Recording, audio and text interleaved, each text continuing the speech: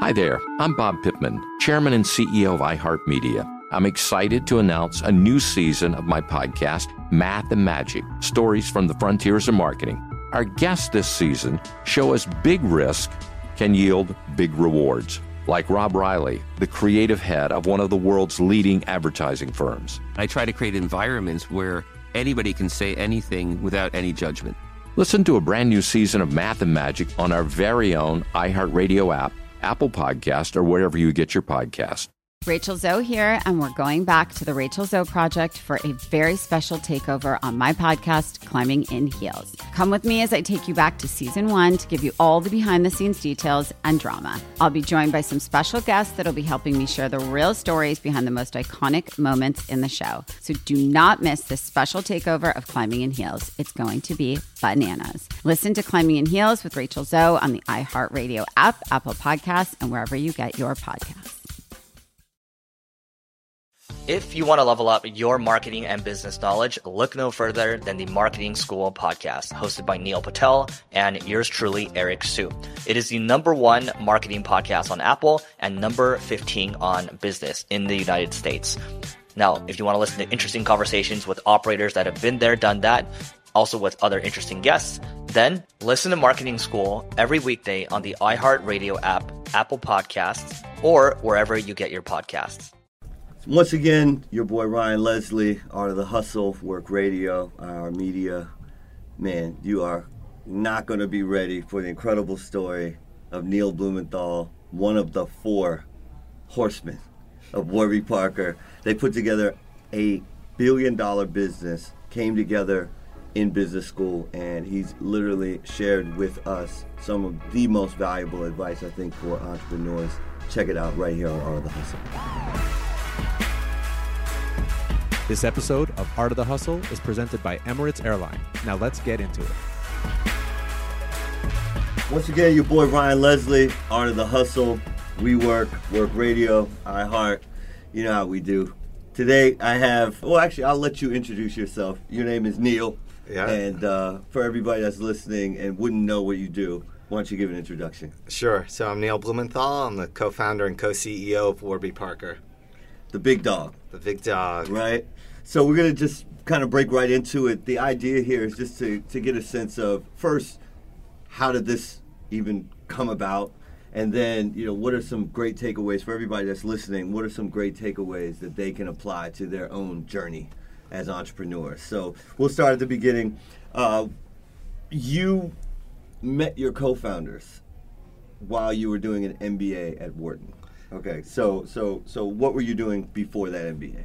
So before I went to Wharton, I was running a nonprofit. So if you were to sort of think like, who's going to build this company, I don't know if my profile was the exact perfect one, but I was running this nonprofit that would train low-income women in the developing world to start their own businesses, giving eye exams and selling glasses. So I would travel around the world and set up programs in rural Bangladesh and in India and in Ghana and in Guatemala,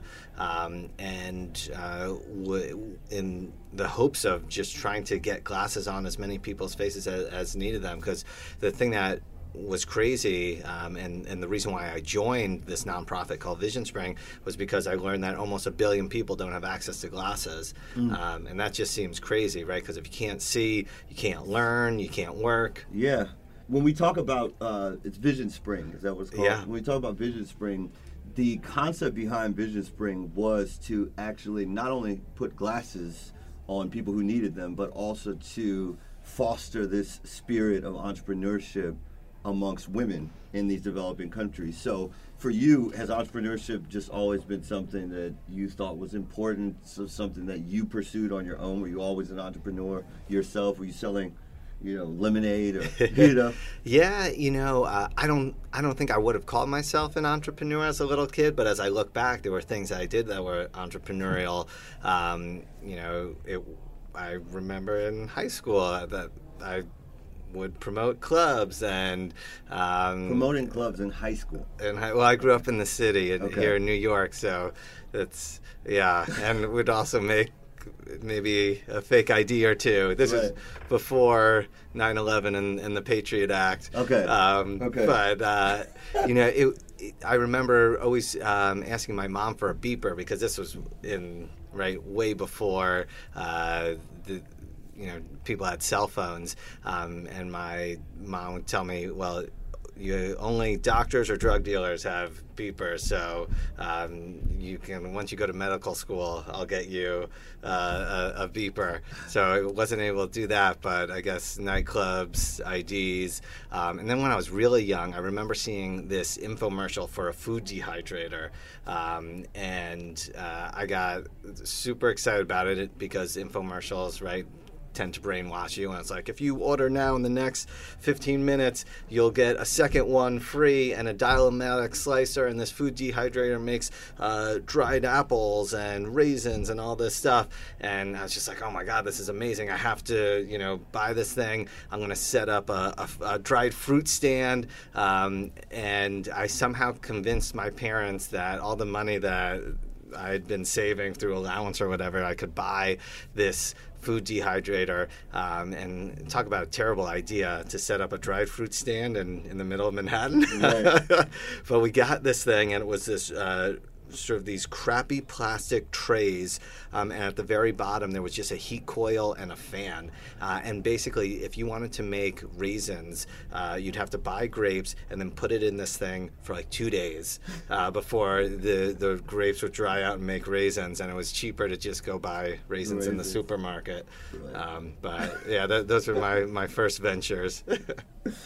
The question I have for entrepreneurs that are out here that are listening: how important do you feel your MBA at Wharton was? Obviously, you met your co-founders there, but how important is education? How important was your MBA experience to the journey that you've been on with Warby Parker? As you mentioned, that's where I met Jeff, Andy, and Dave, and Warby Parker wouldn't exist if it wasn't for Wharton. Right. I think that those 2 years not only gave us the space to think and develop the idea, but doing it in that environment where we were with some of the smartest people in the world, and they helped us refine our ideas and educate us on areas that we were really naive about, like performance marketing or UX design, because we'd have people in our class that were from all different industries, and getting their input was so valuable. Not only that, right, we were taking classes with some of the smartest professors in the world. I'll give you an example. We're trying to figure out what should we price our glasses at, right? Because Warby Parker, we want to transform the optical industry. We thought that, we're going to do something radical. We're going to charge $45 for a $500 pair of glasses. And we went in and met with the head of the marketing department at Wharton, who's a pricing expert. And we went in there. We had this beautiful PowerPoint presentation, and we put it on the table, and we said, hey, we're going to transform the eyewear industry. We're going to sell glasses with prescription lenses for $45 instead of $500.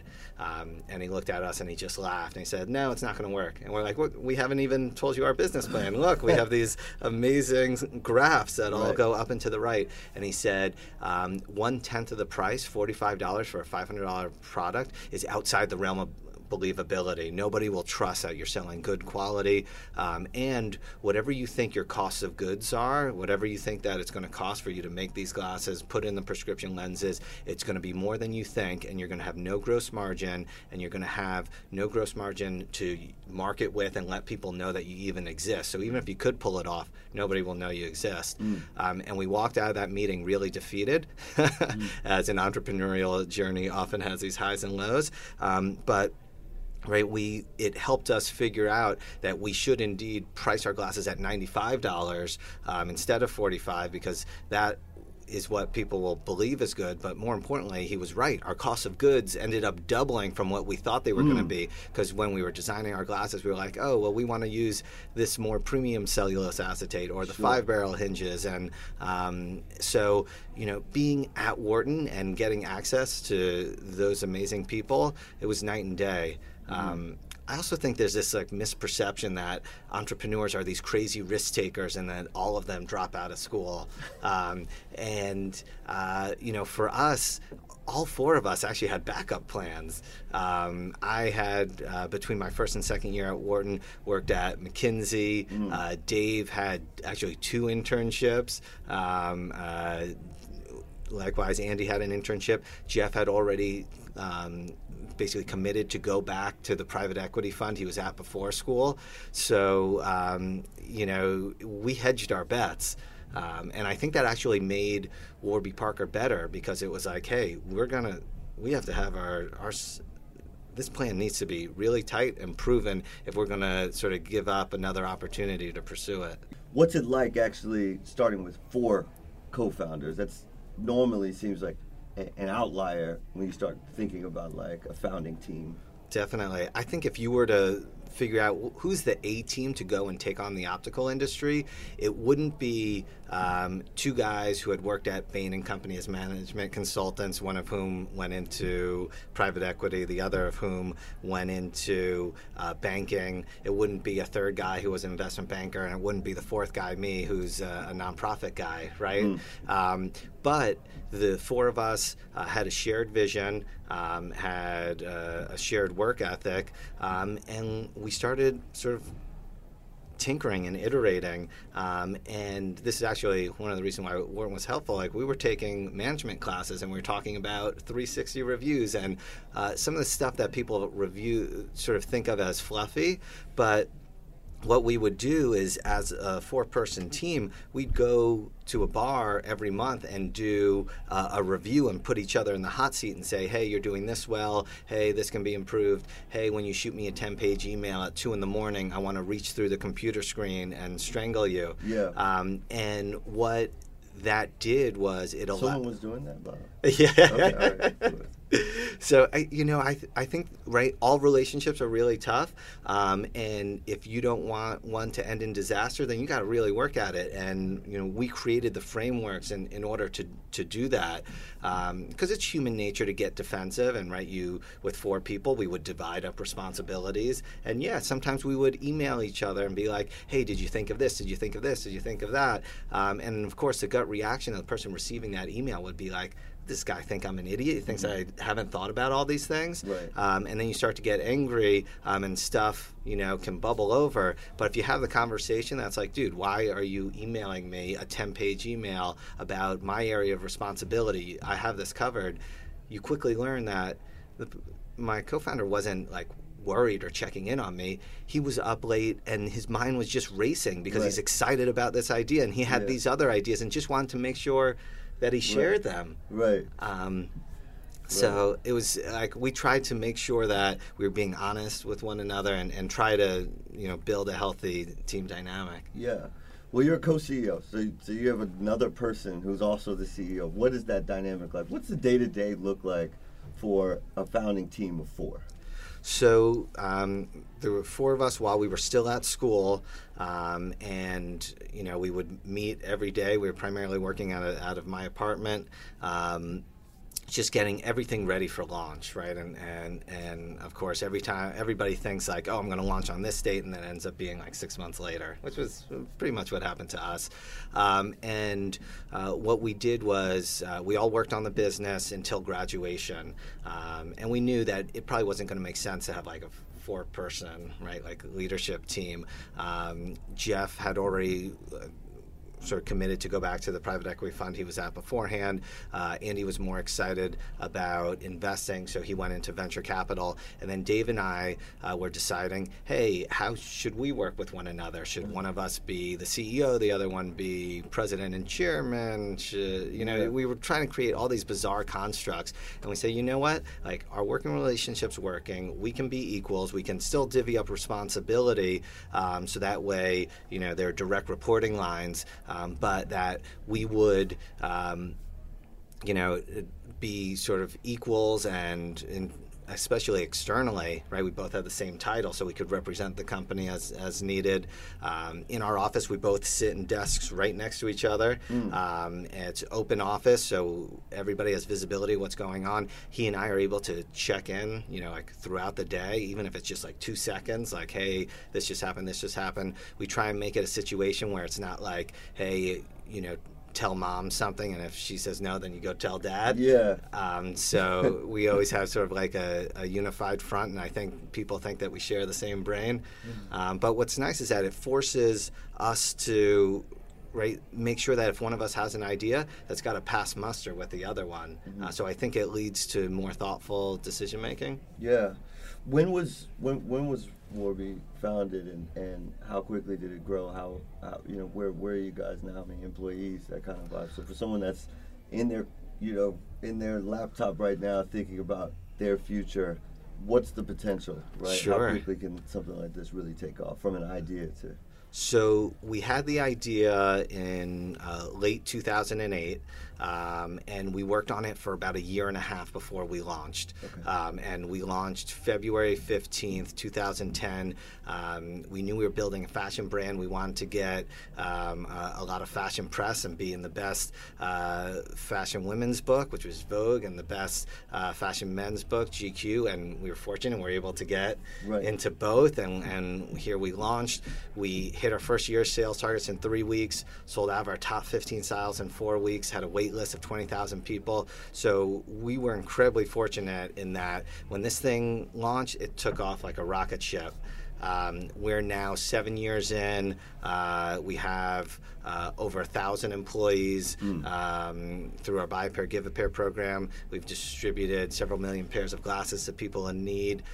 We now have 50 stores. We never thought that we'd even have stores. And yeah, it's been this wild, wild ride. That's amazing. That's amazing. Do you believe that taking that extra time to launch, dotting all the I's, crossing all the T's, making those extra phone calls was the reason why the launch was as successful as it was? Or there are a lot of folks who really, they always seem to take pixie dust, if you will, luck out of the equation. How much of it was timing? How much of it was, hey, let's spend another 6 months of preparation before we put our foot on the gas? I think it was all about preparation.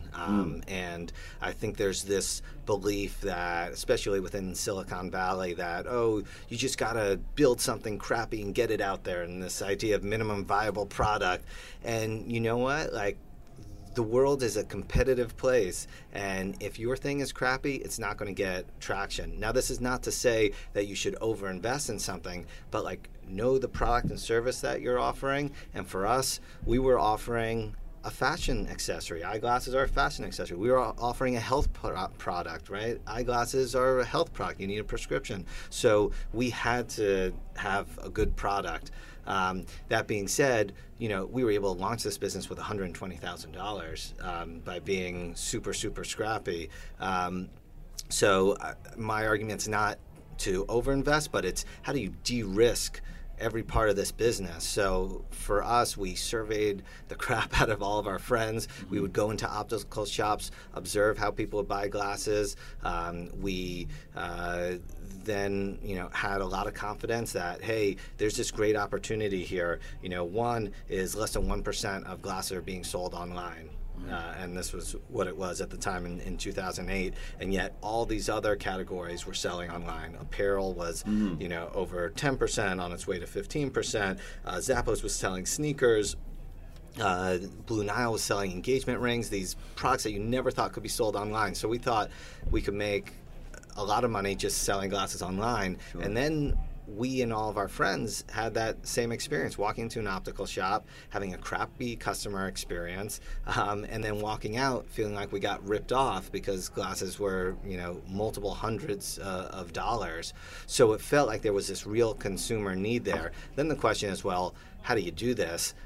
We needed to design a collection. We needed to design a website, so we had a way to sell our collection, and we need to let people know we existed. So for us, that was recognized as we're going to build a fashion brand here. Sure. And the first way we spent money before we even paid ourselves salary was to hire a PR firm. That's what's necessary to build a fashion brand, in your opinion. In this case, because you need credibility. You need people to say like this is okay and give you a stamp of approval within the fashion world. So either it's going to be influencers or fashion editors, and the question is how do you get access to those folks? And if you're going to take a meeting at Vogue, right? You better have something good to show. So, we had already done our first photo shoot, so we had nice imagery. We had mock-ups of what the website was going to look like, so that was going to look good. We had our collection of frames that we were really proud of. And we had this narrative and story of like, what does Warby Parker mean? Right. And how are we different than every other fashion label out there? And at the time, right, selling direct to consumers online was a novel concept. Having a home try-on program where people could select 5 frames, we ship it to them free of cost. They have 5 days to try it on at home. That's a novel concept. Distributing a pair of glasses for every pair that we sold was a novel concept. So, right, having all these hooks, I think, made it appealing to the press. And something that we often think about is, hey, am I doing anything that people want to talk about at the dinner table? Sure. And if so, then maybe people will write about it. Right. What's the difference? I mean, I don't know if you've ever built just a software product, but what, in your mind, would you say would be the major differentiator between building an actual physical product and all of the entrepreneurs right now that are building software, whether it be enterprise or consumer or an app or that kind of experience? Yeah, I think whenever you're dealing with physical goods, it ends up being a little more complicated. And I know that people think that's probably sacrilegious because it's like, it's software, it's technology, it's complicated. Obviously, it's complicated, but we were having to write software and figure out a supply chain and work with manufacturers and do quality control and all of these and ship things. And what you have are very disparate skill sets. Yeah. And even you walk into Warby Parker now, our headquarters here in New York has about 250 employees. We have a second office in Nashville that has over 100 people. But you look at Warby Parker in our office and you have software engineers, data engineers, data scientists, alongside UX designers, and product managers, right, which is a very typical structure. But then you have those folks alongside writers and illustrators and graphic designers and eyewear designers and brand marketers and construction managers and retail architects. And it's just next to customer experience folks. Yeah. And it's just, right, how do you get all of those different folks to work together is hard. And now let's hear from our brand partner. So I want to tell you a little bit something about this amazing airline called Emirates. Not sure if you've heard of them. Have you? I have. And actually, funny story, I flew on Emirates Airline. It was an amazing experience. I was all over. I was in Japan, China, India, and Korea. And it was pretty exhausting. And, I think the last thing that you're looking forward to after a trip like that is a 14-hour flight home. But Emirates definitely made me rethink that. I felt like I could stay connected the entire time, which is, for me, rare. I think I'd never been on an international flight like that where you could kind of be on the internet the whole time. And so it was nice. I could have my phone connected and check in on things, and then also, enjoy all their movies, all the music they had, and their multi-course meal. That service was pretty amazing. I heard about that multi-course meal. When you fly in a plane, you don't expect the food to be really good, but I was pleasantly surprised, and I think the level of service and meal experience was on par with the rest of the flight, and kind of it didn't really feel like flying. And I don't know how much you've traveled recently, but I've been fortunate enough to get to fly at different places, and they definitely set a new standard for me about what to expect when you fly. And that's a good thing. Now back to the art of the hustle. So with all of that kind of living in your world, you're also married. You got a couple of kids. Yeah. How do you unplug? How do you create that balance? I mean, because obviously you're very, very passionate about what you built, what you guys are continuing to build. How do you do it? Oh man, I wish I had a good answer here. So my wife is an entrepreneur in her own right. She's now on her third business, Rockets of Awesome, which is children's apparel. Basically, you answer a short quiz about your child, and they send you all the clothes that kid needs for the season. So it's fun and convenient. You only pay for what you keep. She's raised $20 million in venture for that, so she's at a crazy stage in her business because it's early stage right now. It's only been around 6 months or so. Then we have a 2-year-old and a 6-year-old. So I think balance. I've never figured out balance, but I think I figured out integration. Yes. And Warby Parker's my life, my family's my life, and we figure out how to make it all work. So it's spring break, and my 6-year-old, who's in kindergarten, right, has spring break. I'm lucky to live 4 blocks away from my parents. They help out a lot. But I've got a speaking engagement next week in Orlando. And I wouldn't have accepted the speaking engagement except for that's during spring break and it's in Orlando. So the kids will come down. We'll do Disney World for the first time. Yeah. So, I mean, that's just an example of how I try and make it mix. But Rachel and I end up spending a lot of our sort of date nights talking about each other's work and business. It never kind of turns off. Do you think that's an ingredient for being as successful as the two of you are? I mean, to raise $20 million in venture funding for a 6-month-old business is once again an outlier. Yeah. Do you believe that kind of sort of magic of integration is kind of a secret sauce for the two of you? I think definitely for us, and I think there's a certain level of focus that great entrepreneurs have that I've seen, and that they're just so passionate about a particular issue, question, problem, solution, and they pour every moment into it. And when they're walking down the street, they see something and that inspires them on some area of their business. And the folks that try and take on too much or are constantly jumping from thing to thing, that's really hard to build a big one business. How did you guys meet? We actually met in college, but we didn't start dating until after college. Okay. When I was working at Vision Spring and my nonprofit, I was constantly traveling all over the world and would, go to India for several weeks or live in El Salvador for 6 months, and I was constantly throwing myself going away parties. I think people stopped showing up because they're like, "You're always going away." But Rachel and I sort of reconnected at one of these going away parties, and then spent a lot of time emailing back and forth, and eventually it got serious. Was having children the inspiration behind your wife's venture? Absolutely. Okay. Absolutely. Right. She was like, crap, I'm super busy. Yeah. My husband's super busy. There's nothing worse than taking a 4-year-old into a clothing store and trying to buy clothes for them. How can we make this really easy, convenient, so you don't have to leave the house? And I think, those are those problems, and that's why when sometimes I'm talking to folks that want to start their own business and they've stopped working someplace, it's like you're taking on, number one, too much risk in that you don't have income, but also you're running the risk of not getting good ideas, right? Your good ideas are generally going to come from experiences, and that could happen in your personal life or your professional life.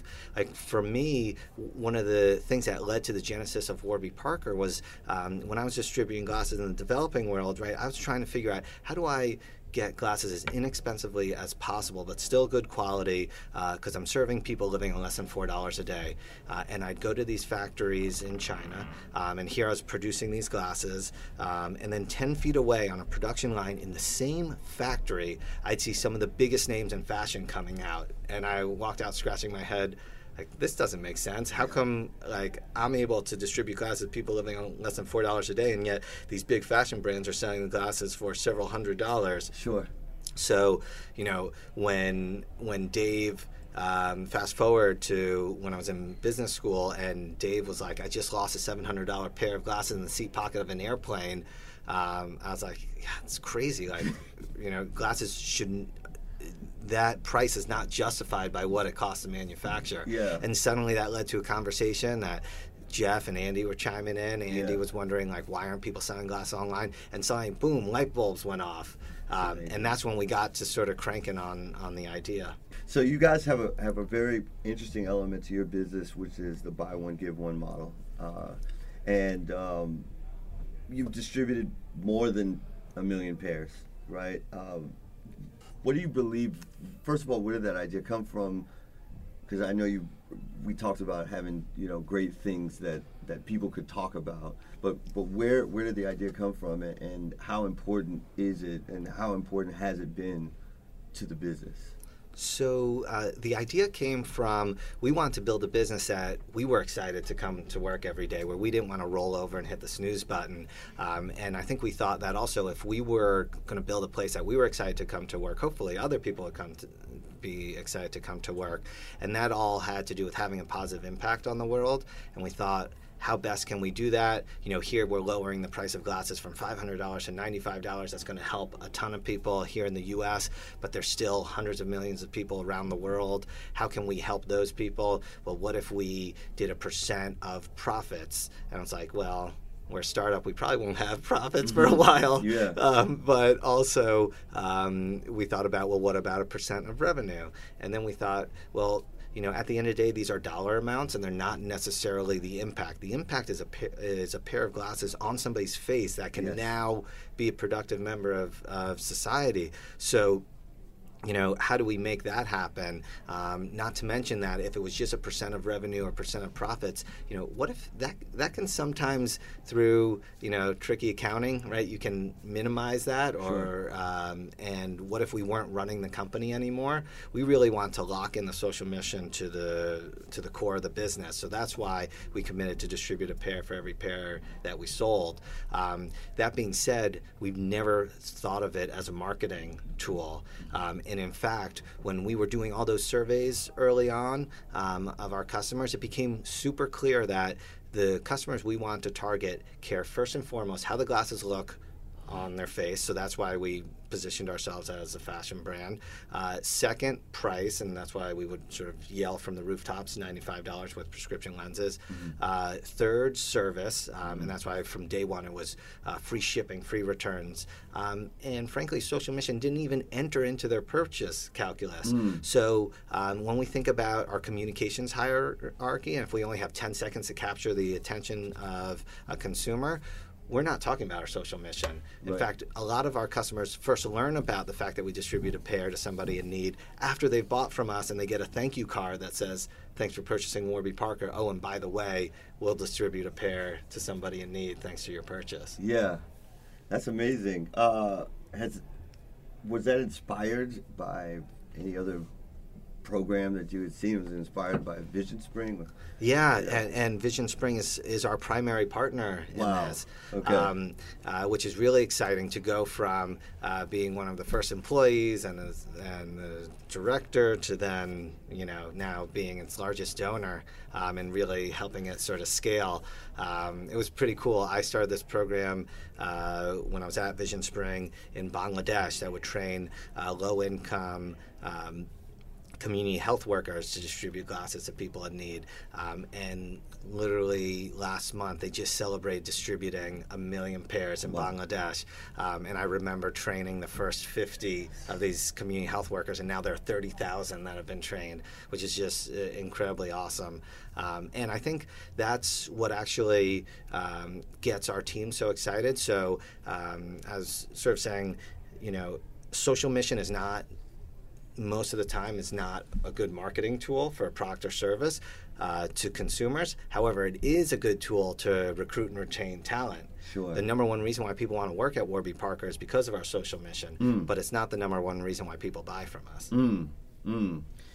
It sounds like it's been an incredible journey, man, and very, very few folks who are entrepreneurs are able to build a business whether on their on their first, second, even so that third time around, that gets to that unicorn status, right?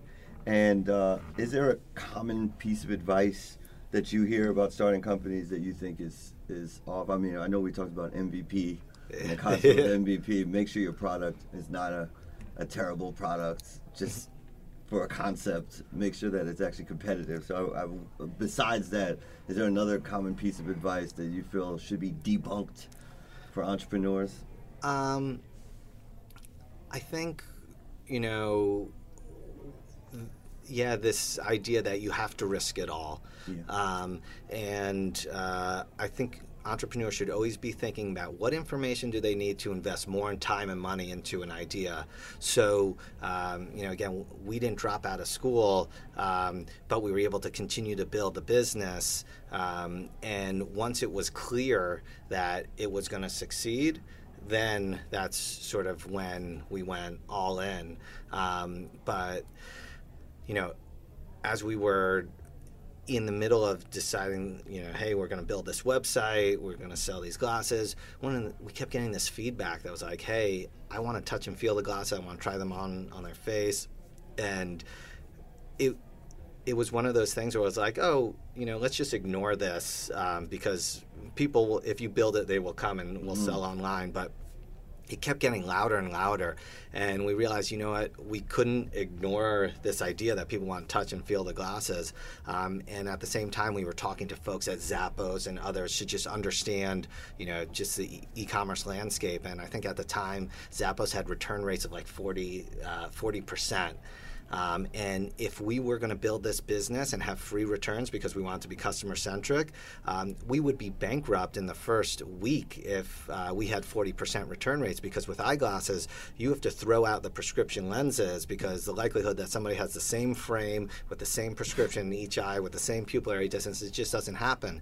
So then the question was, well, how do we reduce return rates? Oh, there's this fit issue, so there's probably going to be even higher return rates in Zappos. And that's where we came up with the idea for the home try-on program. Yeah. So it was after sort of de-risking e-commerce and sort of to avoid using too much jargon, right, to reduce these friction points in the customer journey, that was very real. So we had this idea of the home try-on. It was really to make sure that our return rates weren't high, but it ended up being this novel thing that GQ called us the Netflix of eyewear. So, sometimes creativity and innovation, right, comes out of necessity. Yeah.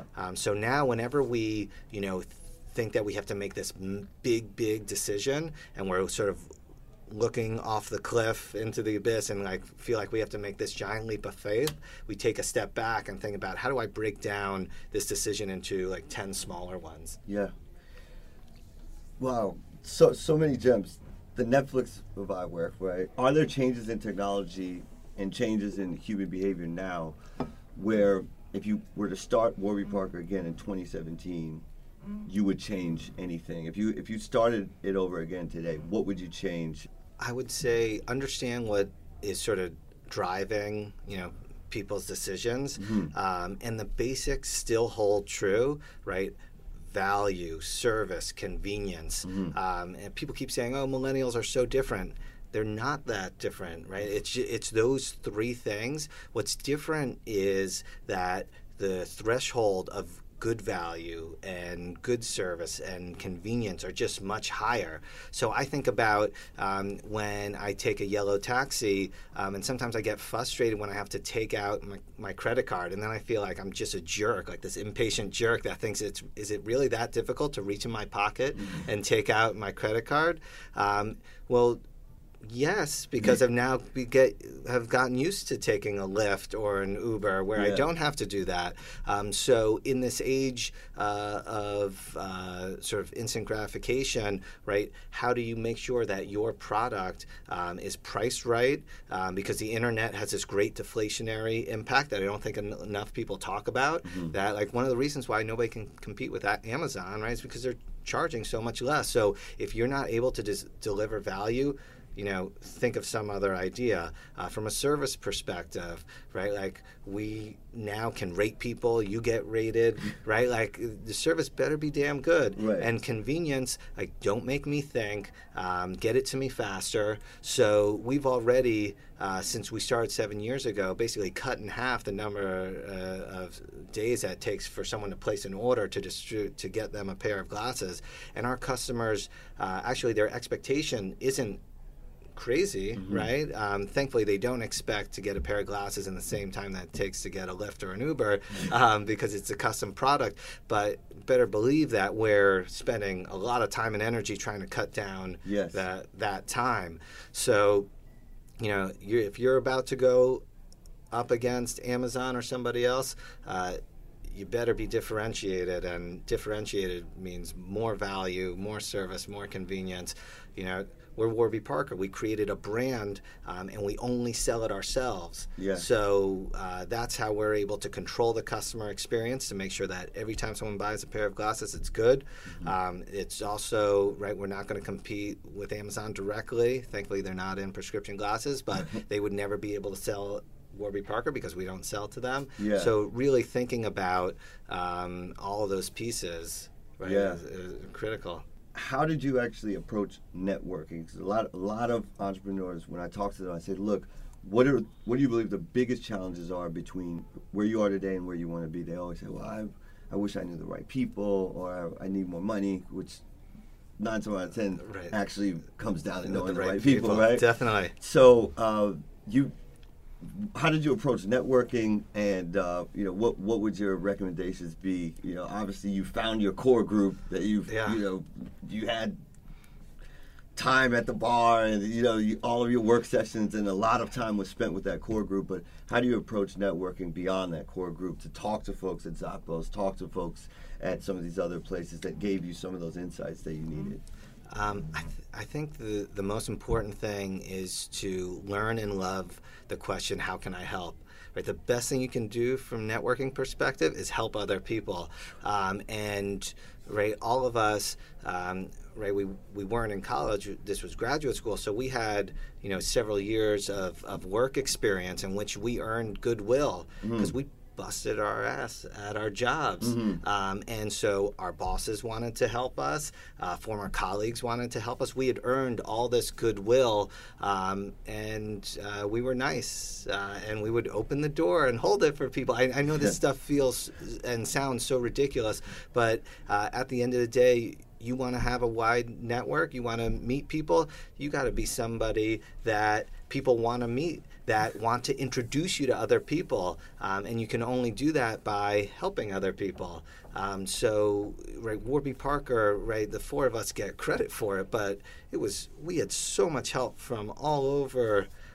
Where when we asked somebody, hey, we're trying to think through this, anyone at Zappos? They're like, absolutely, let me introduce you to so-and-so. And I don't think we would have been able to do that if we didn't have those years of hard work and building that goodwill. Is there anyone that you would really love to meet that you haven't already through your vast network? Let's see. Let's put it out there. Yeah. The best thing about my job right now is that I get to meet really incredible people. I was just email introduced to Neil deGrasse Tyson, the astrophysicist. He was on my list of people I wanted to meet, so I'm really excited to have met him. Trying to think of some other folks. That's the great thing about this job is that, right, if I'm able to ask somebody like, hey, can you connect me so-and-so? And, I end every conversation with, well, thank you. How can I return the favor? How can I help you back? This has been such an incredible journey. Do you believe this is the crowning work for you? Is this the legacy that you want to leave? Is this, all the way to the end of days? This is, I wanted to see Warby Parker all the way through. Is that the legacy for you? I think so, and certainly at the moment, right, we wanted from day one to build something that could be like a 100-year brand. And I love what I'm doing. I love the people I'm working with. Excited about the impact. just had an interview today with a reporter that's doing a story on this luggage company, Away. And that was started by 2 Warby Parker employees. And I was just like, that's so awesome that we now have people that have left Warby Parker and gone on to start their own business. Hopefully somewhat inspired by some of the stuff that we've been doing. I love what I'm doing. I don't see myself doing anything else, but who knows what the future holds. That's awesome. We always end with this question. First of all, thanks so much for the time. There's been so many great takeaways from this exchange. I'll be playing this. I'll definitely be sending it to a couple of young folks that are also, really trying to think through these early stages. If you could trade jobs with anyone for a day or for an extended period of time, who would it be and why? Ooh. If I could trade jobs with anybody for a day, who would it be and why? It would probably be Elon Musk. I'd be super curious on how he manages Tesla and now SolarCity and SpaceX and all of these. And I've heard also that he doesn't listen to like traditional news as much and just reads like research papers and stuff. I'd be curious where he gets his inspiration from a little bit more. Great. How can people follow what you're doing? You have a blog, Twitter, any that kind of vibe, or? At Warby Parker and at Neil Blumenthal. On Instagram, on Twitter. On Snap. Snap too. Okay. Great. But thanks so much for the time, man. And this is Art of the Hustle, Work Radio, iHeartMedia. You just heard Art of the Hustle featuring Warby Parker co-founder and co-CEO Neil Blumenthal, presented by Emirates Airline. For more stories, check out iHeartRadio.com/Art of the Hustle.